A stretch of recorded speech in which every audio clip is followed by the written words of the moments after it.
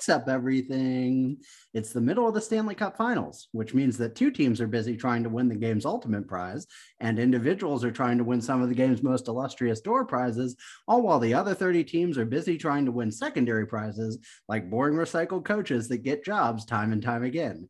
We'll talk about the surprising prizes and the not so prized surprises ahead. So let's get started, and let's go Thunderbirds.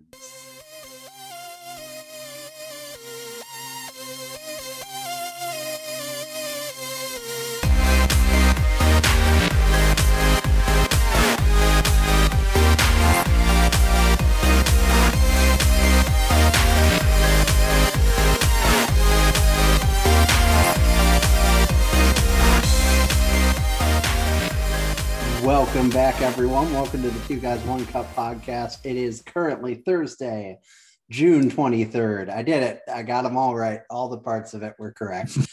And we are in two cities at the moment, as has become our usual situation, although maybe not next week or the week after. One of those, and maybe both of those weeks, probably in person. So, that's hey, right. Gotta do the draft in person. Oh God, I can't wait. Draft season, baby. It's the most exciting, unexciting time of the year. It's the time when you think, oh, this is really cool. We just got this guy that won't impact this franchise for like 2 or 3 seasons at best. I get really excited when I realize we're picking, 24th or something as usual. Mm-hmm. And I'm like, man, I'm glad we're not bad, but man, I really wish we were the Anaheim Ducks with 3 first rounders. Yeah, exactly. Ian, I wanted to begin tonight with a story, a rags to riches tale, if you will, an American dream, an honest boy come true sort of story. And it's this simple fact. I realized this today, and I thought I had to share this with you because it's so dumb. Somehow, when I was growing up, I never had one of the refrigerators that has the water and the ice maker in the door. It's just, that's for fancy houses. That's right. For the rich people. Exactly. I wasn't destitute most of the time, but we just never were quite at that level, And I always thought whenever I got to use one of those, I always thought, man, that's the lap of luxury. That's like John Mulaney talking about a big cheese pizza in the back of a limousine. That's the tops, baby. And this apartment I moved into, the refrigerator does have one. And I got to tell you, Ian, it has absolutely lived up to the hype. It's fantastic. It's just I just went over there earlier and poured it. And I got to say, it just felt great. It's fresh, it's cold. I don't have to go over to the faucet like the plebs do, I don't know. It's one of those things. It's totally run of the mill, but to me, it's exciting. That's right from the St. John, right? Yeah, that's right. Probably right from the dirty, disgusting St. John. But it means something to me. And speaking of taking things that are run of the mill and pretending they're exciting, Ian, it's the NHL coaching carousel. We have circus music for this part. We should. Carousel circuses. Let's imagine there's circus music right now. I can make that happen for you. Yeah.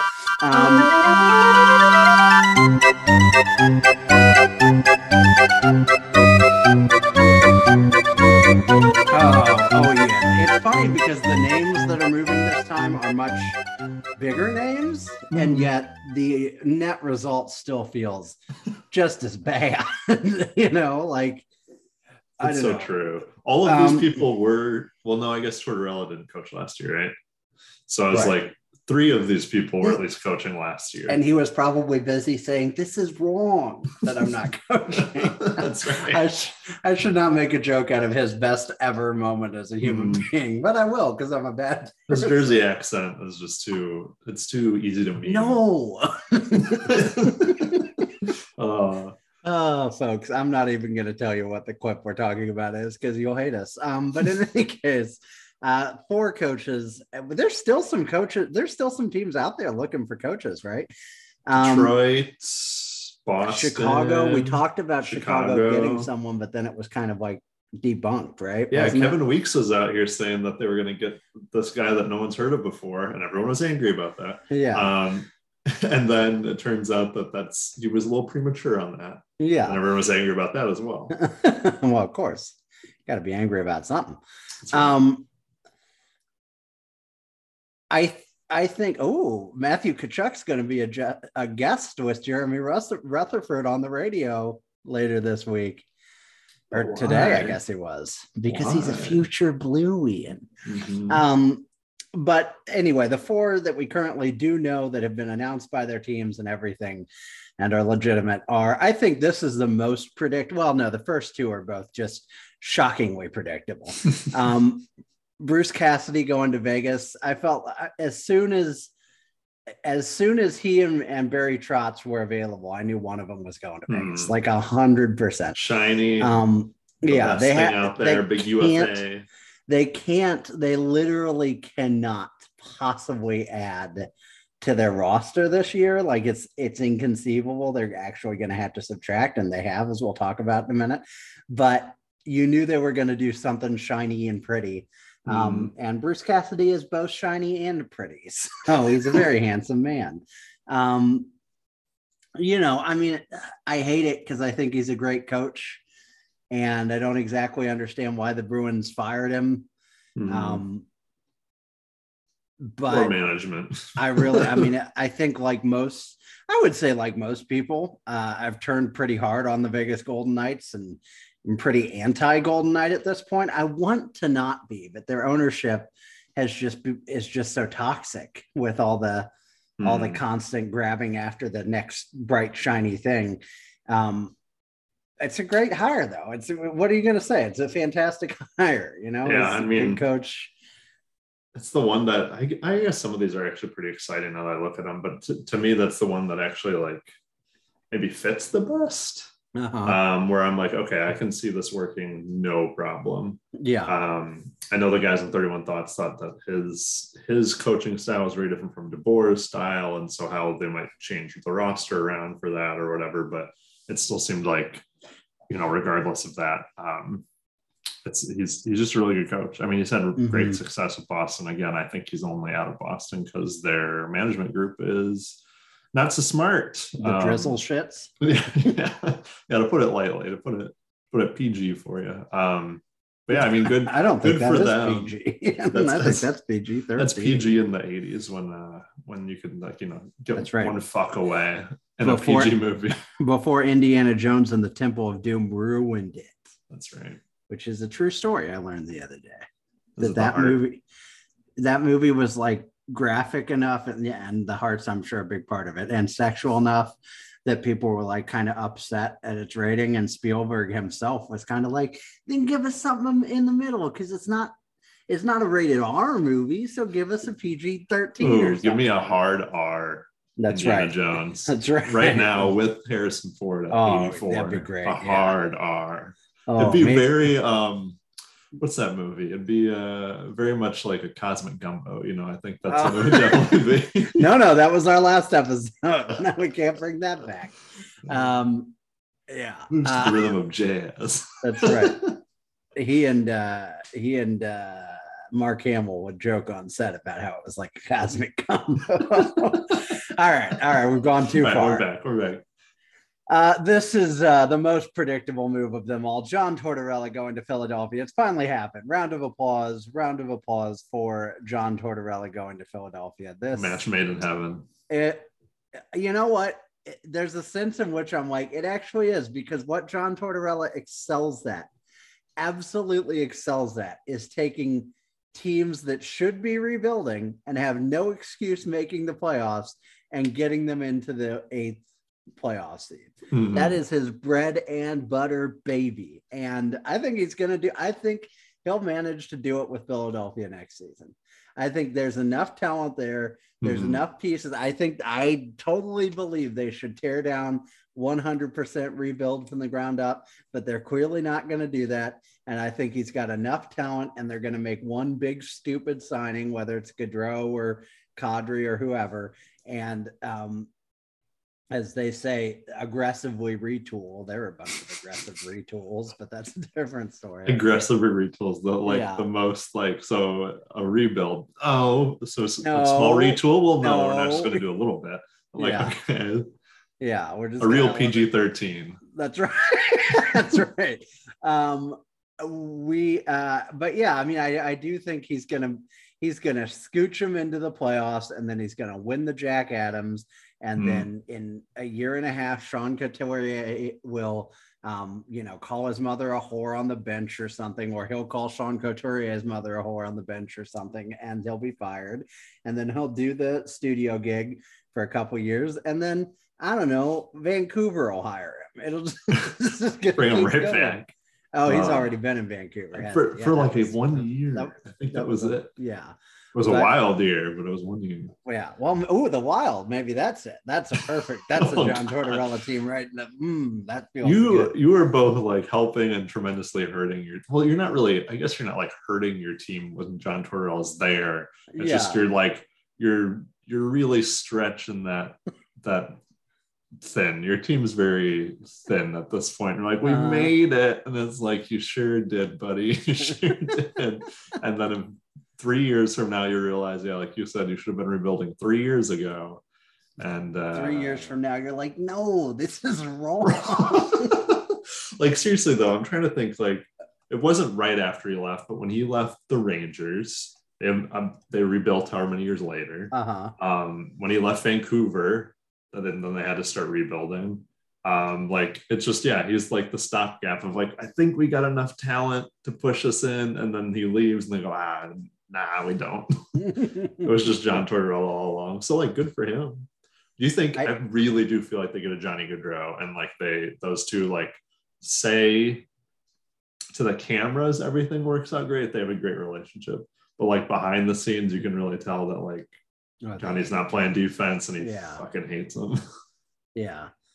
What a contract nightmare that team is too. I always, this is one of those teams that I'm always like, it can't be that bad, right? And then I look and I'm like, oh my God. Kevin Hayes, 4 years, 7.1. James Van Riemsdyk, another year at 7, but he'll be done after that. Cam Atkinson, 3 years, 5.8. Travis Konechny, 5.5 for 3 years. That's pretty fine. Joel Farabee, $5 million through 2027-28. And then the inexplicable, with lots of respect, the inexplicable $3 million a year to Scott Laughton through the 2025-26 season. Mad respect. Mad respect, but he's a trash bag person. And then of course the Ristolainen extension, which we've covered, I'm sure, in detail in the past. They've got Couturier locked up long term, but he's not getting any younger. And Ryan Ellis, 5 more years at 6.25, and he couldn't even play this year. So a lot of long, messy contracts there. They're going to add another long, messy one in free agency. It's true. And I think they'll do enough to compete, and we're going to convince ourselves that the Flyers are back, but they won't be back. Don't fall for it. It's not true. It's a lie. It's not going to be good. That's my final thought on the John Tortorella Philadelphia era. You've seen this before. It's just a different jersey on the team. And speaking of seeing it before, it's Pete DeBoer. I'm glad he went to Dallas, because I needed a team in our division that I could just totally hate. And that's who the Dallas Stars are now. I hate Pete DeBoer more than ketchup hates mustard. Does ketchup hate mustard? No, they're friends. No one's ever interviewed ketchup. More than those Chick-fil-A cows hate hamburgers. There we go. That's right. It's not entirely rational, but it's something. And I mean, he's just kind of an outward ass, I mean, a lot of coaches are kind of ornery, but he just seems like extra ornery. I just don't think I've ever seen that man happy. He's not really angry. He's just kind of like, doesn't look like he wants to be an NHL coach. True. Yeah. And talk about teams that also desperately need to tear down and rebuild. This is a really weird hire for me for them, because it's also, I guess it's the same as Tortorella in the sense of it's like they're trying to pretend that there's something there. And I guess it's hard for them not to when they were in the Stanley Cup final 2 years ago. but like Bishop's gone. Ottinger's the best thing in the world. You got that probably, but if all your team had was a goalie, a young goalie, why on earth would you hire Pete DeBoer? Why would you do that? Yeah, that's guy's allergic to goaltending. Yeah. I just don't. That's like throwing a clown party and hiring John Wayne. It just don't do it. Don't do it. Check DeBoer's home. Check DeBoer's home. That's right. It's not check the crawl space. It's not good behavior. I don't like. What about last season made you think, you know what? I need to hire Pete DeBoer. That's the guy we have to have. How do you arrive at that conclusion? With John Tortorella, I almost get it. I sort of get how you convince yourself, like, if you're honest with yourself and you're exactly like, listen, we ain't good, but we're not willing to give up, and we need a guy that can get us from okay to playoff. Yeah. John Tortorella's that guy. I get that. But if you're a team that's trying to get by on goaltending and you don't have much going on the roster, how you get to Pete DeBoer, I just don't understand. They've got, some young, fun pieces there. But again, I don't know that he's the coach for them. On 32 Thoughts, they talked about Merrick. I don't know if you heard this. Merrick was like, Elliot, who is going to benefit the most from this Pete DeBoer defense generates the offense? Like defense shoots the puck at the net from the point. Who's going to benefit from that? Heiskanen. Well, he was like, so Elliot's thinking and he's thinking, and I knew right away already. I was like, I know exactly what he's talking about. He's like, you just got to think about it, Elliot. It's like, just guessing defenseman. And he's like, no. He's like, it's going to be Joe Pavelski. Oh my God. I died. I was listening to it, brushing my teeth, and I almost spat up. I was like, of course, I knew you were going to say Joe Pavelski. Did he go on to say the deflection thing? Yeah, he's so good with his hands. Oh, he's amazing with his hands. I'm like, I think this guy's been talked about so hard with how good he is at deflections that he can't be that good. He can't actually be as good as people are making him out to be. Do you know they have a defenseman, a young defenseman? His name is Thomas Harley, Bart Harley Thomas. Bart Harley Thomas, yeah, he's very good. I saw him at Traverse City, I think, last year. But yeah, this is he was a high pick, right? Like a top 5 pick, I think. Does it tell me? Thomas Harley, born 2001, gross. 18. Oh, okay, but still, he's a very good young. Hey, higher than we normally pick. So. That's right. You know why? Because we're not loser. That's right. It'll be interesting. I think this is not going to go well, even if it starts well. Even if it's like, well, look at the Stars go. I don't think it's going to end well, and maybe not even necessarily his fault. I think this team is kind of in a weird space where they do have some young, fun players coming up, but they also have some dudes that are on big contracts that just aren't as good as they used to be. I mean, your Jamie Benns, Tyler Seguin still, does pretty well, but it's like Joe Pavelski's gone after this contract. And dudes you have Luke Glendening. Mm-hmm. Is Dennis Gurianov, did he have a good season last year? No, they hate him right now.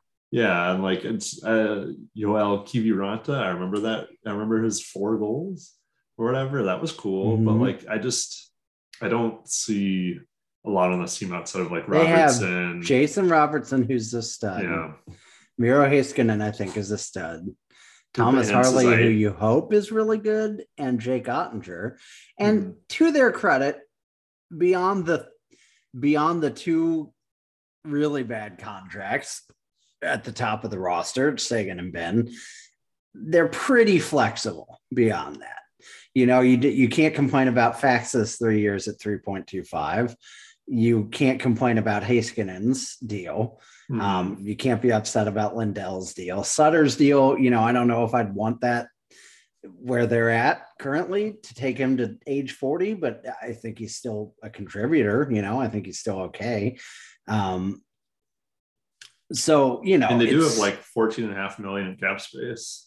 Yeah, and some of that's going to go to Ottinger, but he probably can't demand the sun and the earth yet. You know, like they're like Klingberg walk for sure. Yeah, oh, for sure. And Radulov's not coming back, I don't think. Yeah, so. Yeah. And Ben Bishop got traded to somebody, right? Oh yeah, he got traded to Buffalo. The ghost of Ben Bishop is in Buffalo. Yeah. So I mean, I think under right management and stuff, I think there is something here. Like I think they could. This is a team you could retool for real, and I think you could actually get a pretty decent team out of it. I just don't think they're going to. I think they're going to be like, this team's good as is with a piece here and there, and it's like, I think if Jim Nill is smart, and I don't know that he is, they would retool a little bit and try and really build around some of these younger guys. But we'll see. Yeah, it'll be interesting.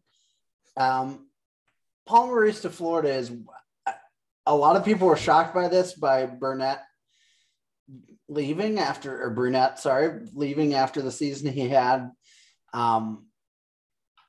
I kind of get it.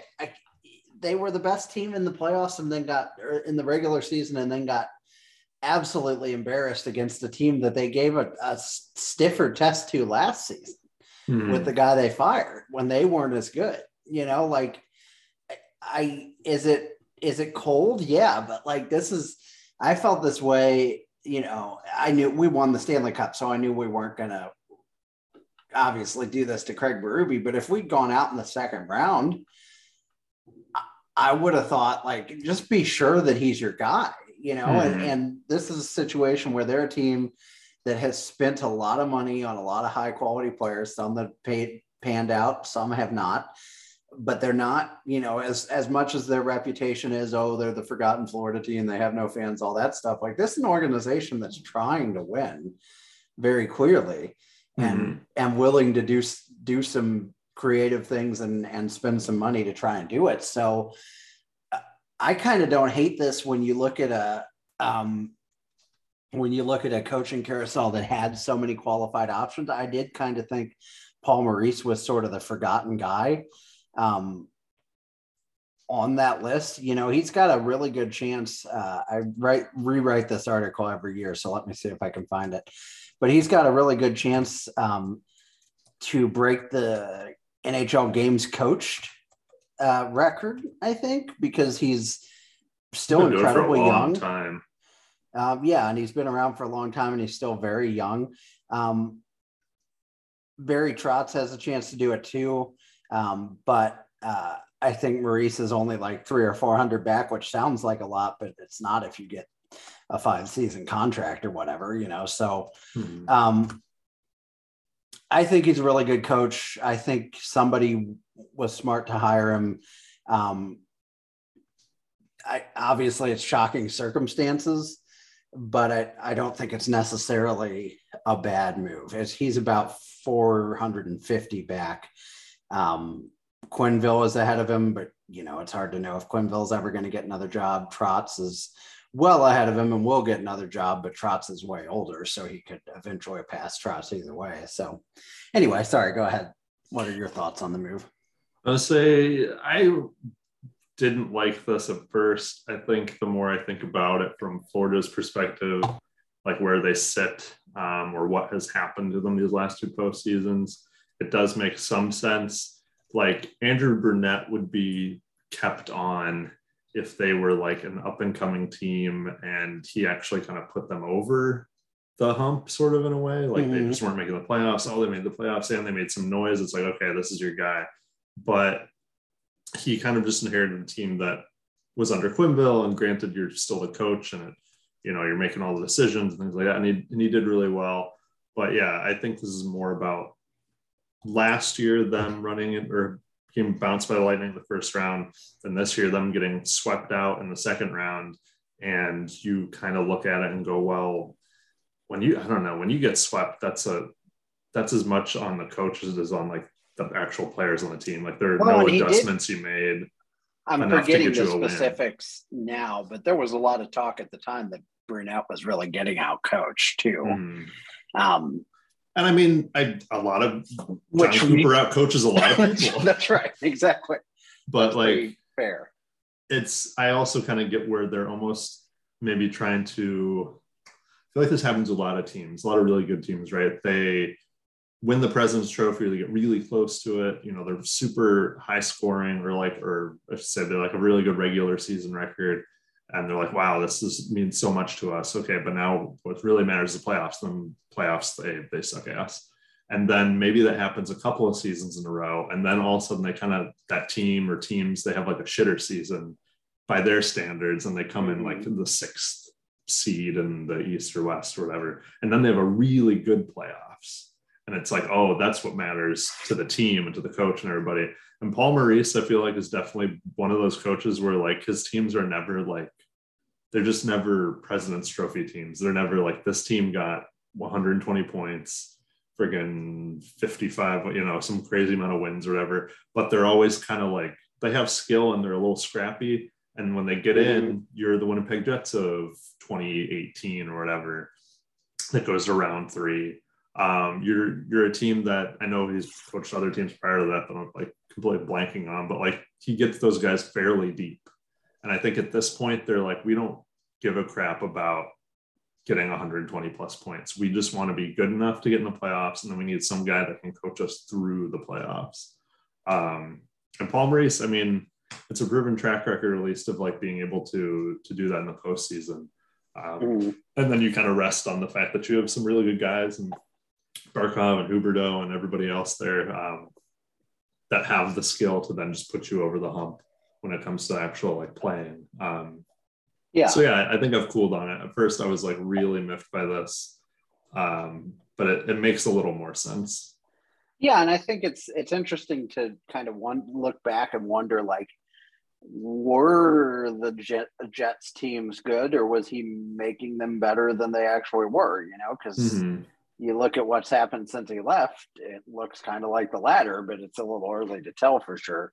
But in any case, I think that, those are all quality coaches, but it's the same names as always. And, that's the part of it that gets kind of frustrating. There are too many men in the NHL coaching carousel, Ian, much like there were too many men on the ice last night when the final goal was A plus. Thank you. I'm a little proud of myself for that one.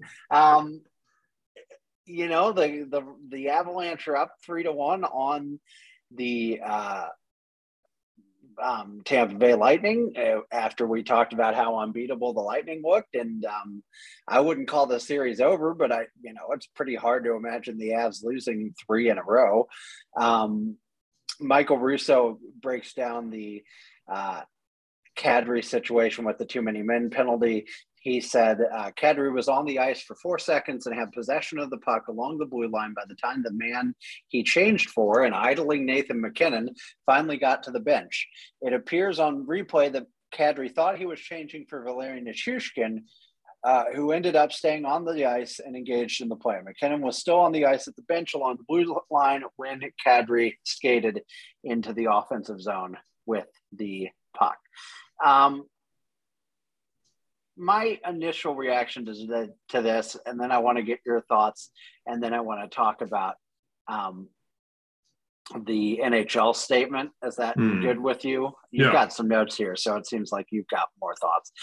So I'll actually let you kind of run with it. I think my kind of baseline thought is I'm stuck in this world where it's like, on the one hand, Tampa Bay absolutely did not lose because there were too many men on the ice. They lost because they let one guy with one hand turnstile 2 of their defensemen and then beat the best goalie in the world with a not very strong shot.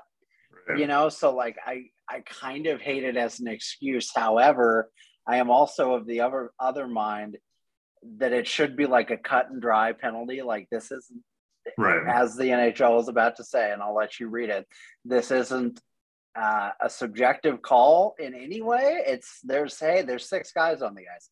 I guess what's subjective about it is the extent, like if a guy's 2 feet from the boards do you call it, you know? But I don't think there's ever been a play where anyone could justify a guy being as far off as McKinnon is.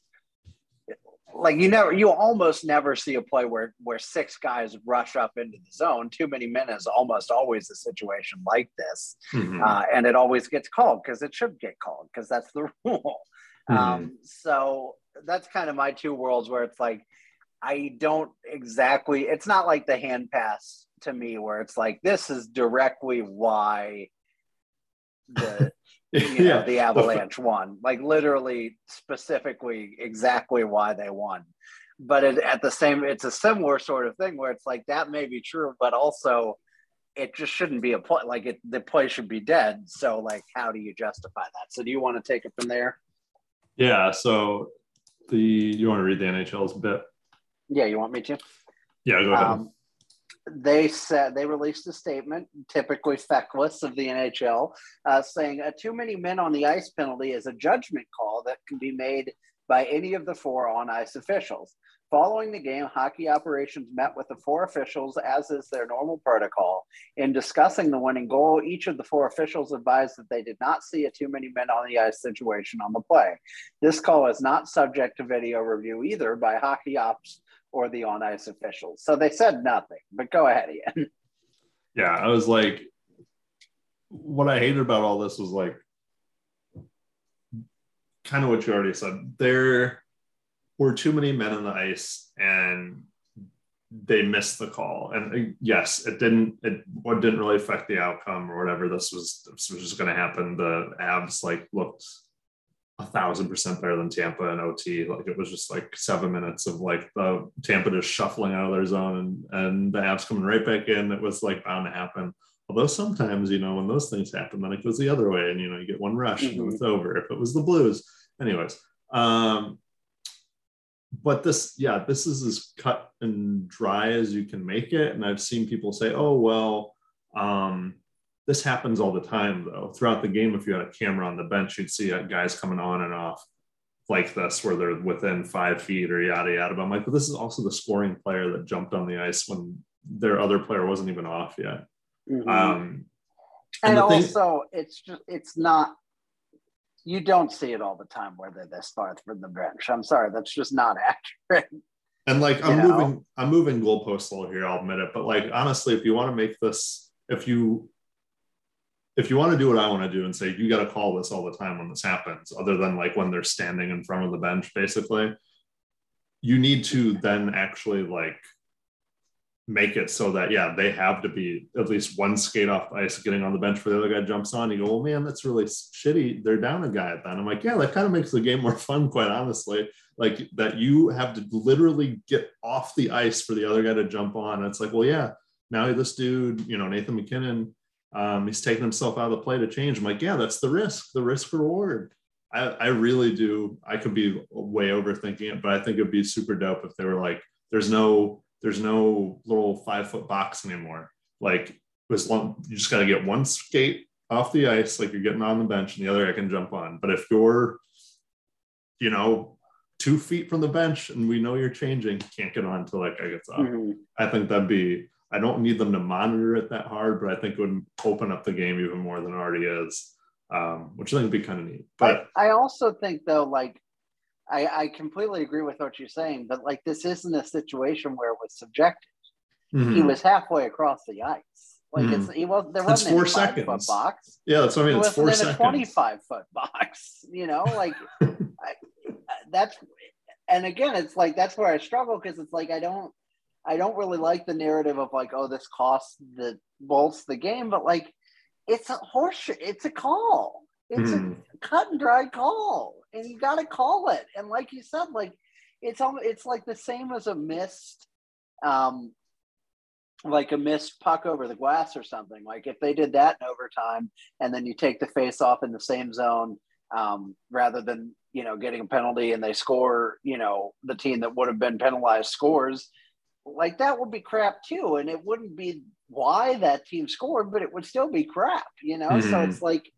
It's hard for me. I'm sorry. I was trying to let you talk, but it's like, I get frustrated because you say, let's make this rule change. I agree with you. You say 5-foot box, but it's like he wasn't in a 5-yard box. He wasn't in any kind of box. He was freaking. He wasn't even really on screen, honestly, on the little video they showed. I'm like, he's not on the camera that's sitting on the bench.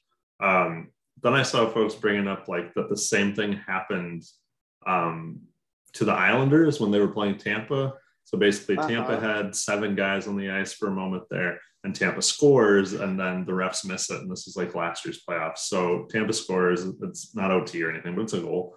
And the Islanders are super pissed. Trott's super pissed.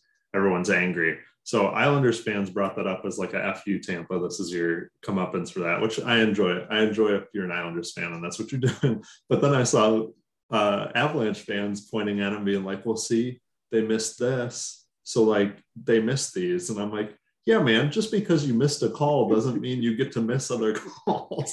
Like if you miss a high stick in one game, you don't get to go, oh, well, I guess every game from here on out, I can miss them because I missed it before. Don't need to try no more. I'm like, what blows my mind too is like there's 4 officials. Any of them can call that. I get you're looking at the play on the ice. I do think it's somewhat feasible that they all miss it. They obviously did, but it just seems like there's 4 of you, man. One of you is literally facing the benches because you're the line judge. It's on the blue line. Mm-hmm. Like, I don't know. It just seemed like one of those things where I'm more mad at the officials, but then I'm also kind of pissed at the NHL because they literally were just like, well, the officials missed it. So what are you going to do? Like they just kind of handed it off to them. And I'm like, this is your sport, baby. This is your league. Well, there is no mechanism for this league for like after the fact improvement of things. And that's one of the worst things about it. But like at the same time, it's like the Lightning certainly have no right to feel like they have some sort of cosmic injustice that's hell-bent to destroy them. But like, again, it's like you can say this is your just desserts, but it's like, it's crap. It's crap. How did the Avalanche feel when they had the offside call that cost them the Vegas series a couple of years ago? They felt like crap. And you know what? Nobody was saying when they had that offside goal go for them in game 1, nobody was like, well, actually, I think some people were like, see, offside missed both ways. And it's like, yeah, that doesn't make any sense, though. We're not evening it up. There's not some cosmic score. You might be able to even up. You might be able to even up calls within a game. Like if you miss one, you might not call another one. Or if you call a light one, you might call another one. You cannot cosmically balance the scales from season to season, series to series, franchise. It's not a career plus minus. Yeah, you're exactly. like, oh, well, we'll just add that to the tally. Yeah. Go ahead. I was just going to say it was silly, but in the end, like at the end of it all, it was kind of just sort of like, I don't know. Like I thought that people were trying to make it into a bigger deal than it was. Like I think it's dumb and they should have called it for sure. But then people were like, "This is unbelievable." And I'm like, "Yeah, I've always liked that." Bro, too. you haven't been watching the NHL. This is not unbelievable. Yeah, this seems pretty believable. Yeah, I do agree with that. And honestly, too, I didn't want it to take away from. Although 2 things kind of took away from it: this and the fact that the actual goal sort of got missed for a brief moment there.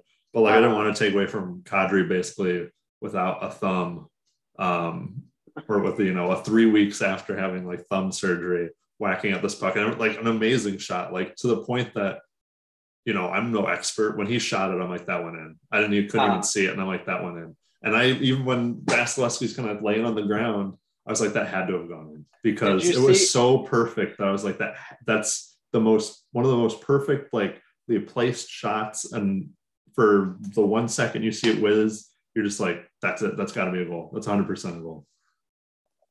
It was crazy to me when they were all looking around. I'm like, it had to have gone in. There's no way. Like it was just such a like almost video game perfect shot that it just felt like if it hadn't gone in, if in reality it had gone off the post and done something else, I'm like, no way. There's just no way. Yeah, it was a great goal and a great moment. I know people in St. Louis don't like Kadri. I'm not a Kadri lover, but his postseason story, has certainly been one to watch, and he's going to make a lot of money this summer because of it. So, I think it's a really cool moment. And again, it's like, you could have just stopped the one-handed guy from scoring that goal. And that also would have prevented this problem, So like, I don't feel too bad for Tampa. I don't feel like the Avalanche snuck away with one. I don't think they were a far worse team in this game. So, now they've got the series lead. Do you think they finish it off in Game 5 at home, or do you think? I think they do. Yeah. I think that's pretty fair. The Lightning there's injuries on both sides, right? Like the Avs have Burakovsky out. They've got Girard out. I think Cogliano's back in, but like he's banged up. And obviously they've got, numerous guys injured or, hiding injuries and whatnot. But like Point and Cernak are probably out. Cirelli and Kucherov both look like super busted. Like Cirelli was literally like wincing through the entire game. I was like, yeah, you're busted. This reminds me very much more of like when the Blues played San Jose in 2019, and San Jose just all of a sudden like fell apart because they were like held together by like tape and children's wishes or whatever. Like they were barely a team anymore, and then all of a sudden they all fell apart and had like 5 guys out in like Game 6 or whatever. I never felt as confident in any game for the Blues to win as I did in Game 6 against San Jose. I was like, they'll win this. I know they'll win this because there's like no one on the San Jose Sharks anymore. And I don't think it's quite that bad, but like Colorado just does not, they don't look that gassed. I honestly feel like they could play another series after this series. And Tampa is giving it their all. Vasilevsky has looked, great, minus, Game 2. But they just don't have the gas or the bodies anymore. You can just see it. They're trying. They're really trying. That and the fact that like, other than John Cooper kind of, saying like that goal, what do you say? It was very like quizzical. He's like, when you see what I saw, you'll be questioning that goal. And then he like left or whatever. Yeah. But other than that, he was like essentially like eulogizing his own team. He was like, this team has worked so hard, and I feel so bad for those players. Like tonight, my heart breaks for them. And I get they're down 3-1. And I get they all know that.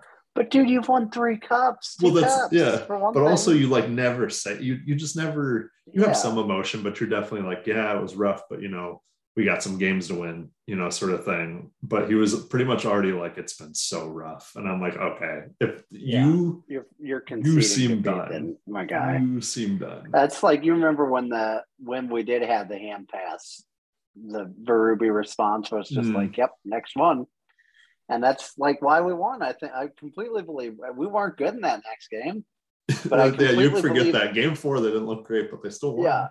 Yeah. But like I think that's a big part of the reason we won. Ian, what are you drinking? Is that a Vegeta soda? That's right. It's a Dragon Ball Super sparkling water.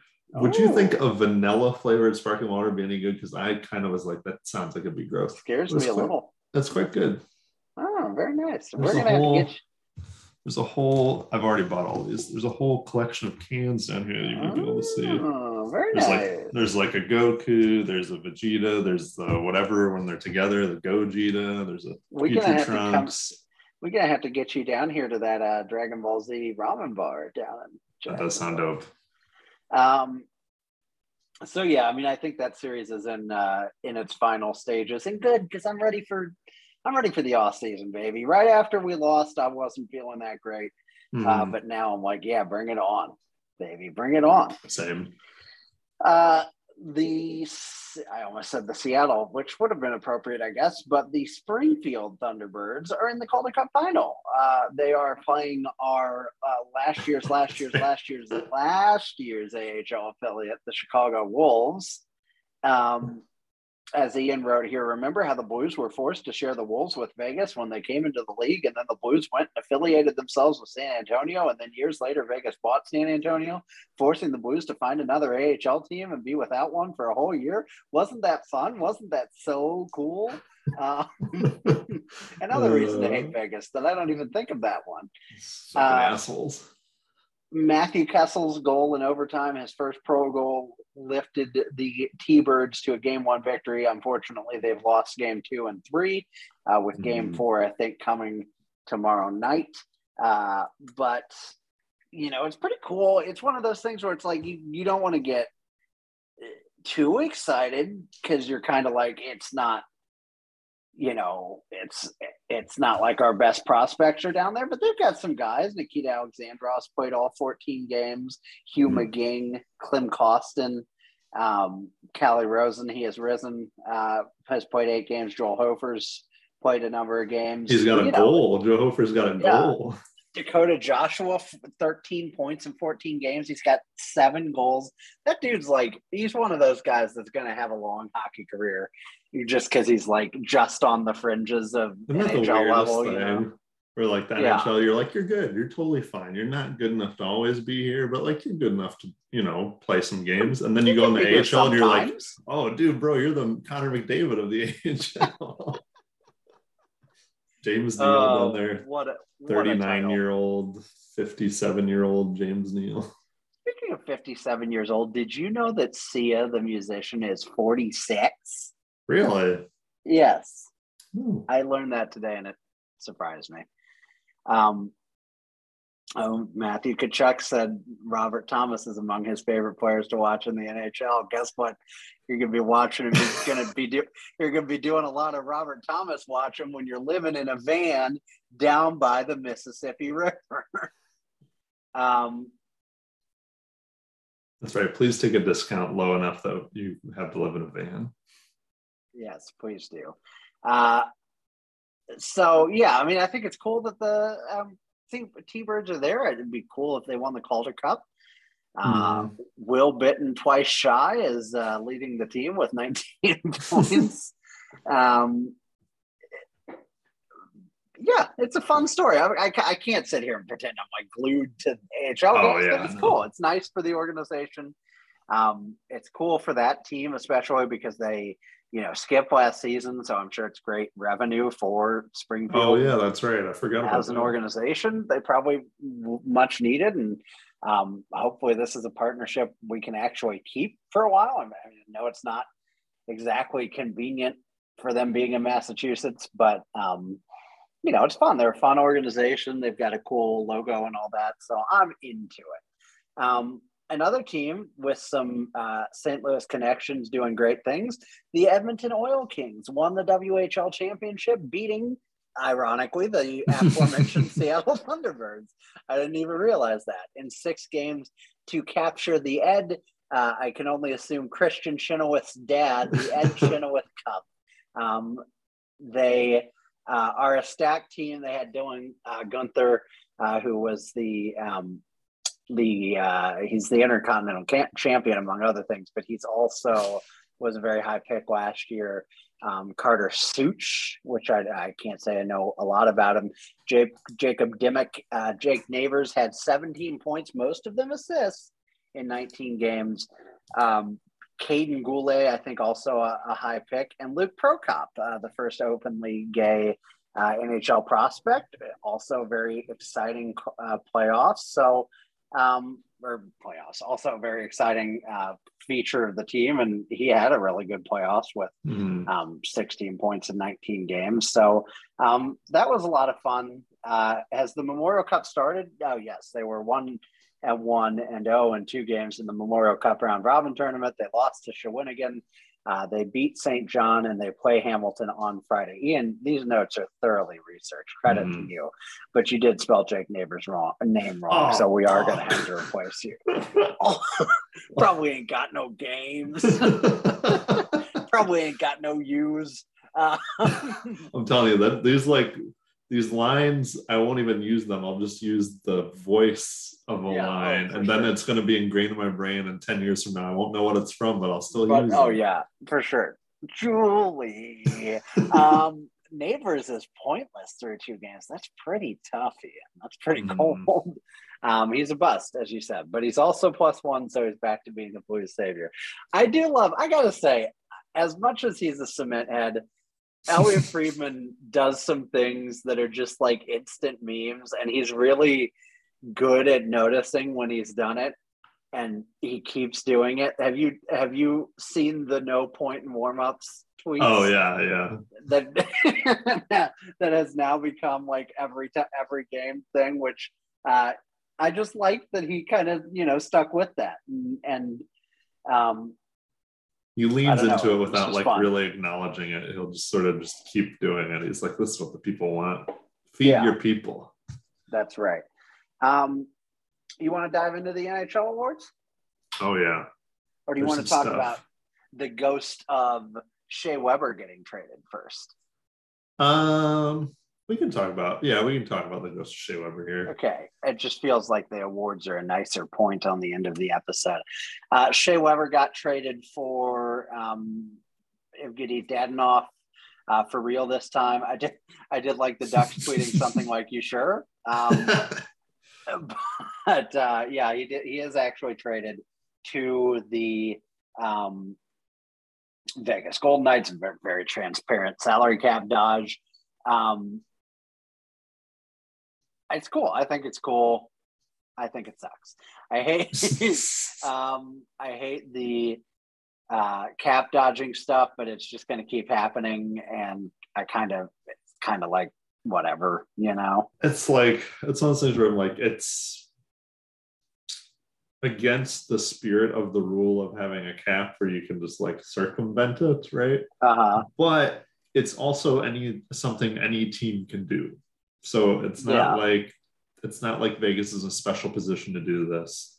It's something about desert teams. I mean, them in Arizona, but anyone can do this. So I'm just sort of like, if it's honestly sometimes maybe just kind of a fun little magic trick they can do. Like it's sort of interesting. I think the hard part is for anyone who's a casual fan that tries to get into the NHL and already has problems with like bonus laden salaries and blah blah blah. I'm like, well, now you see they traded this guy, and now you see he's going to be not counting against the cap. He's going to give him some cap relief actually, but if he stayed on with Montreal, they were going to have to hit the cap underneath the cap ceiling before they could put him on LTIR, and see that would have fucked up their. And it's like, oh Jesus Christ! Like, why is that like 90 hoops to be like? Do you get it? Do you like hockey? Hockey's fun.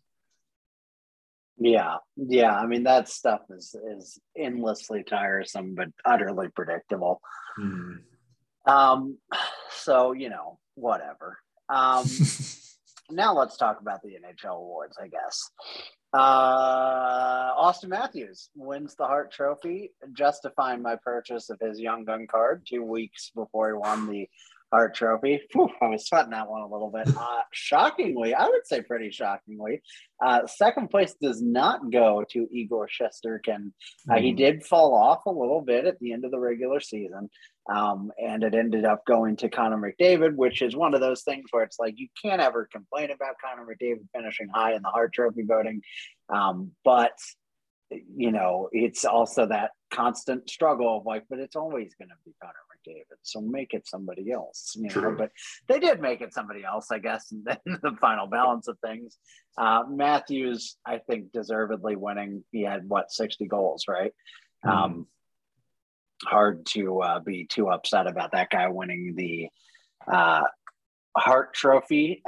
Johnny Gaudreau and Jonathan Huberdeau finished out the voting. All of them got Gaudreau not so much, but most of them got a fairly significant amount of first place votes. I'm surprised to see Huberdeau got 13. I guess Alan Walsh is campaigning, did his client some favors. The French Canadian media too, those are the people that also gave Austin Matthews a 4 fifth place vote. Yeah, who gets 60 something goals and was like, I think maybe you're fifth best in the NHL. Right. That is wild that he got fifth place votes and fourth place votes. That is insane. Any more thoughts on the Hart Trophy before we do Norris? The Norris Trophy does go to Cale Makar by an eyelash. Ian, this is one of the closest votes I've ever seen. And it shouldn't have been, but I knew with Yossi's assist total, like his points were astronomical this year. So I knew he was going to contend. He actually had more first place votes, 98 to 92. But Makar had significantly more second place votes. 1631 to 1606 is the final total. Hedman behind them at 940, McAvoy, and then Fox. And then, as I'm glad you included this, in a tie for 15th place with 1 fifth place vote apiece, Alex Pietrangelo, former captain of St. Louis Blues, former first pairing right-handed defenseman, and Justin Falk. So you try to tell me they're not the same person, that's what I had to say. It's a cosmic net zero, baby. Cosmic gumbo. That's what that is. But yeah, so Cale Makar finally won his. I did kind of think he's going to almost be, I did worry that he was going to kind of be like an inverted Connor McDavid, where it's kind of like they'd always be like, oh yeah, we'll get him next year. He's going to win plenty. He's going to win plenty. Yeah. He's going to win plenty. And then he'd suddenly be like 29 and not have won one yet. And then they give him like 6 in a row, when he didn't really deserve them as much. It feels like the Selke. It feels like you got to be an old forward. And then it's like some dude's 29. They're like, oh, he'll be getting them very soon. And I'm like, dude, he's 29. Like he's halfway through his career. Yeah, for sure. So I guess they avoided that narrowly and gave him the win here, but not by a lot. Vezina Trophy, not shockingly, goes to Igor Shesterkin. He got all but, what's this, like 3 of the first place votes, none of which went to second or third place, ironically. Second place, Jacob Markstrom. Third place, UC Saros, and all the way back in 4th place, Frederick Anderson. I guess he had some injuries, but he was really good. Vasilevsky in 5th place. He's in tatters. He's in shambles. He's the worst goalie in the world. Ville Husso did get a 3rd place vote, tying him with Thatcher Demko and Tristan Jarry. So they are all the same goalie. Thanks, no surprise, Shesterkin won this. He's very good. And he deserved it, and he'll probably win some more. But he's not better than Andrei Vasilevsky, and these Twitter trollsters who are saying that he is are out of their mind. Austin Matthews wins the Ted Lindsay Award. That's voted on by the players. So he got the double-double, as they call it. And justice was done with Moritz Seider healthily winning the Rookie of the Year. 170 of the total first place votes, which looks like it's about 190. Very much deserved. I think also pulled his rookie card, so I'm just swimming in it. Oh, damn. Trevor Zegras in second. Michael Bunting getting the old man who was carried by Austin Matthews demotion, which I think was richly deserved. And Detroit's fellow forward Lucas Raymond in 4th place. I will never forget Lucas Raymond for scoring a hat trick on the night I drafted him in DraftKings one time. I think this was right. I think it's not fair to bias this award, but I think if you can step in as a rookie and become as difference-making a defenseman as Seider was, like there's a higher level to that to me than scoring 50 or 60 points. Like if you can be the kind of defender that he was, I do think you kind of deserve a bump in consideration, and it looks like he got one, and I'm okay with it. I'm perfect. I agree. I agree with that. Patrice Bergeron wins the Selke, a very predictable farewell award, if this is farewell. He won it by a lot. Lindholm, Barkov, and O'Reilly behind him, and Anthony Cirelli in 5th place. Patrice Bergeron, very good. There is some discussion of renaming the award after Patrice Bergeron. I don't know if Selke is one of the problematic older guys these trophies are named after. If he is, I'd be fine with it. If not, I would say don't change tradition just for the fun of honoring Patrice Bergeron. It's not like he's dead, so that is kind of like, maybe I'm underselling him slightly, but like, Selke is not some problematic old white guy. Patrice Bergeron is very good and will be in the Hall of Fame. I don't think he's so good that it's like give him their award right now. I think because he's like so classy too, and like he's been in Boston his whole career. People do talk about him like he's one step behind Wayne Gretzky, and it's like, dude, he's never been anywhere close to the best player in the league at any point in his career. So I mean, he's like a great player, but even like top 10 in any season, I'm like, maybe for some of the earlier ones, some of the middle career, but it's like top 10, but like maybe not top 5. Like, right. And it's definitely a little ridiculous. I think he's one of those guys that the media narrative just has been kind of like eating its own tail at all times of like, it's kind of the Joe Pavelski thing on acid, where it's like, oh my God, this guy's so good. He's so underrated. And it's like, he's not. You literally won't shut up about it. If Alexander Ovechkin breaks the goal scoring record, will they rename the Rocket the Ovechkin? They never would. God, they never would. Because he's Russian. And Rock Richard is French Canadian, the best kind of Canadian for some Canadians. So you can't rename the Selke after Bergeron. I'm sorry. I agree. Is my mic still sounding good? Yeah, you sound fine. Okay, because I accidentally unplugged it for a second, so I wanted to make sure it was set on the right setting. Some of the smaller awards, Kyle Connor wins the Lady Byng Trophy. He's very good and kind of underrated, but I probably hate winning the Lady Byng Trophy. Daryl Sutter wins the Jack Adams for what he did with the Flames. Noel Acton, who Tough Acton. That's the community thing, right? That's he's not a hockey player. Okay. I didn't want to take him out because it was the one thing I would have left off the whole sheet. So I was like, I'll put him in. What did he do? Noel Acton drives around East Baltimore. He'll hear shouts on the street from kids. Hey, Mr. Noel. A lot of boys and men in the inner city that know Mr. Noel. Hear shouts of get out of here. Tinder Bridge Foundation. Its mission is to get kids off the street and involved in sports, especially ice hockey. That's cool. So good for him. PK Subban wins the King Clancy, I believe, for the second time. One of the game's great, truly great people. Carey Price wins the Masterton. I've talked about this before. It seems like you're kind of giving it to him in the middle of the book rather than at the end of it, but certainly can't argue with what he's been through.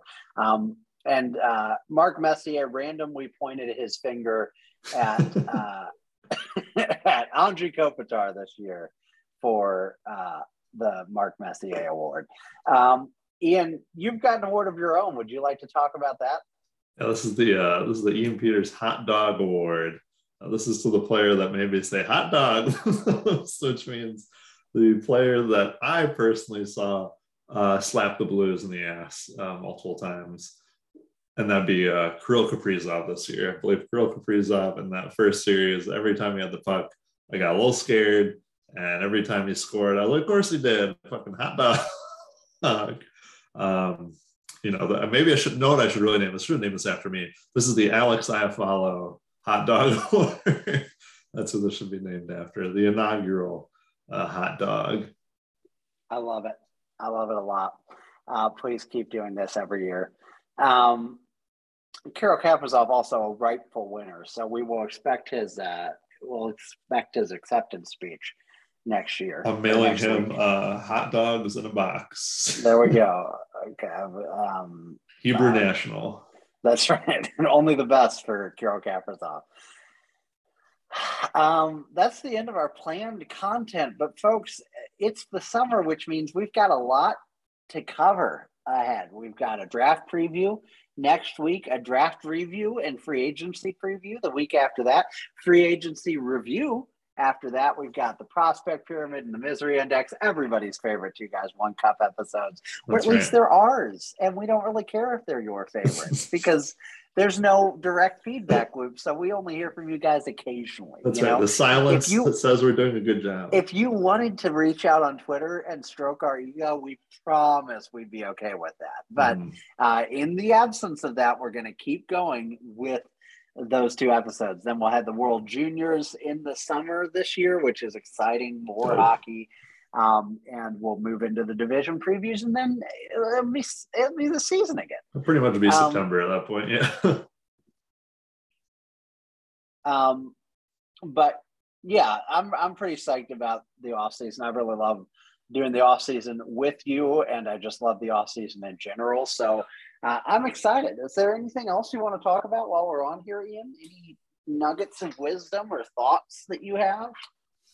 Now is the time for unbridled optimism. You need to have it now before we draft like a stay-at-home defenseman at 23rd or whatever the fuck we're picking, and before we let Perron walk and sign some schlub. Let me pick a random fucking name that would be like just kind of like great. I don't care. I don't know. Andrew Cogliano, is he UFA?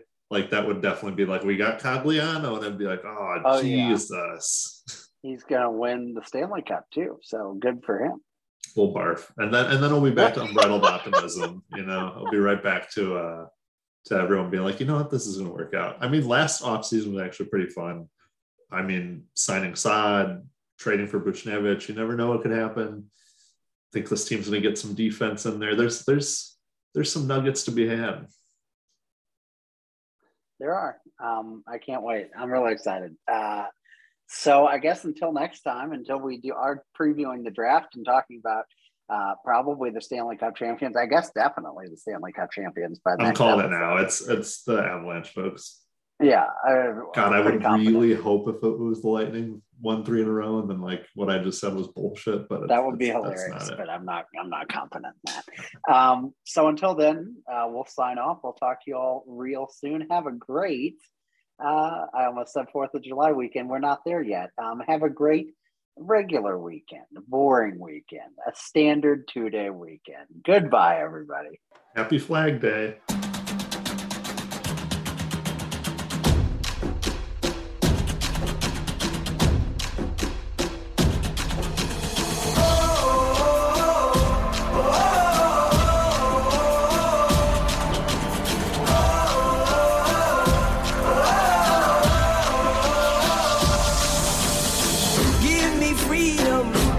Fire, give me reason, take me higher. See the champions take the field now. Unify us, make us feel proud. In the streets our heads are lifting as we lose our inhibition. Celebration, it surrounds us. Every nation, all around us. Singing forever young, singing songs underneath the sun.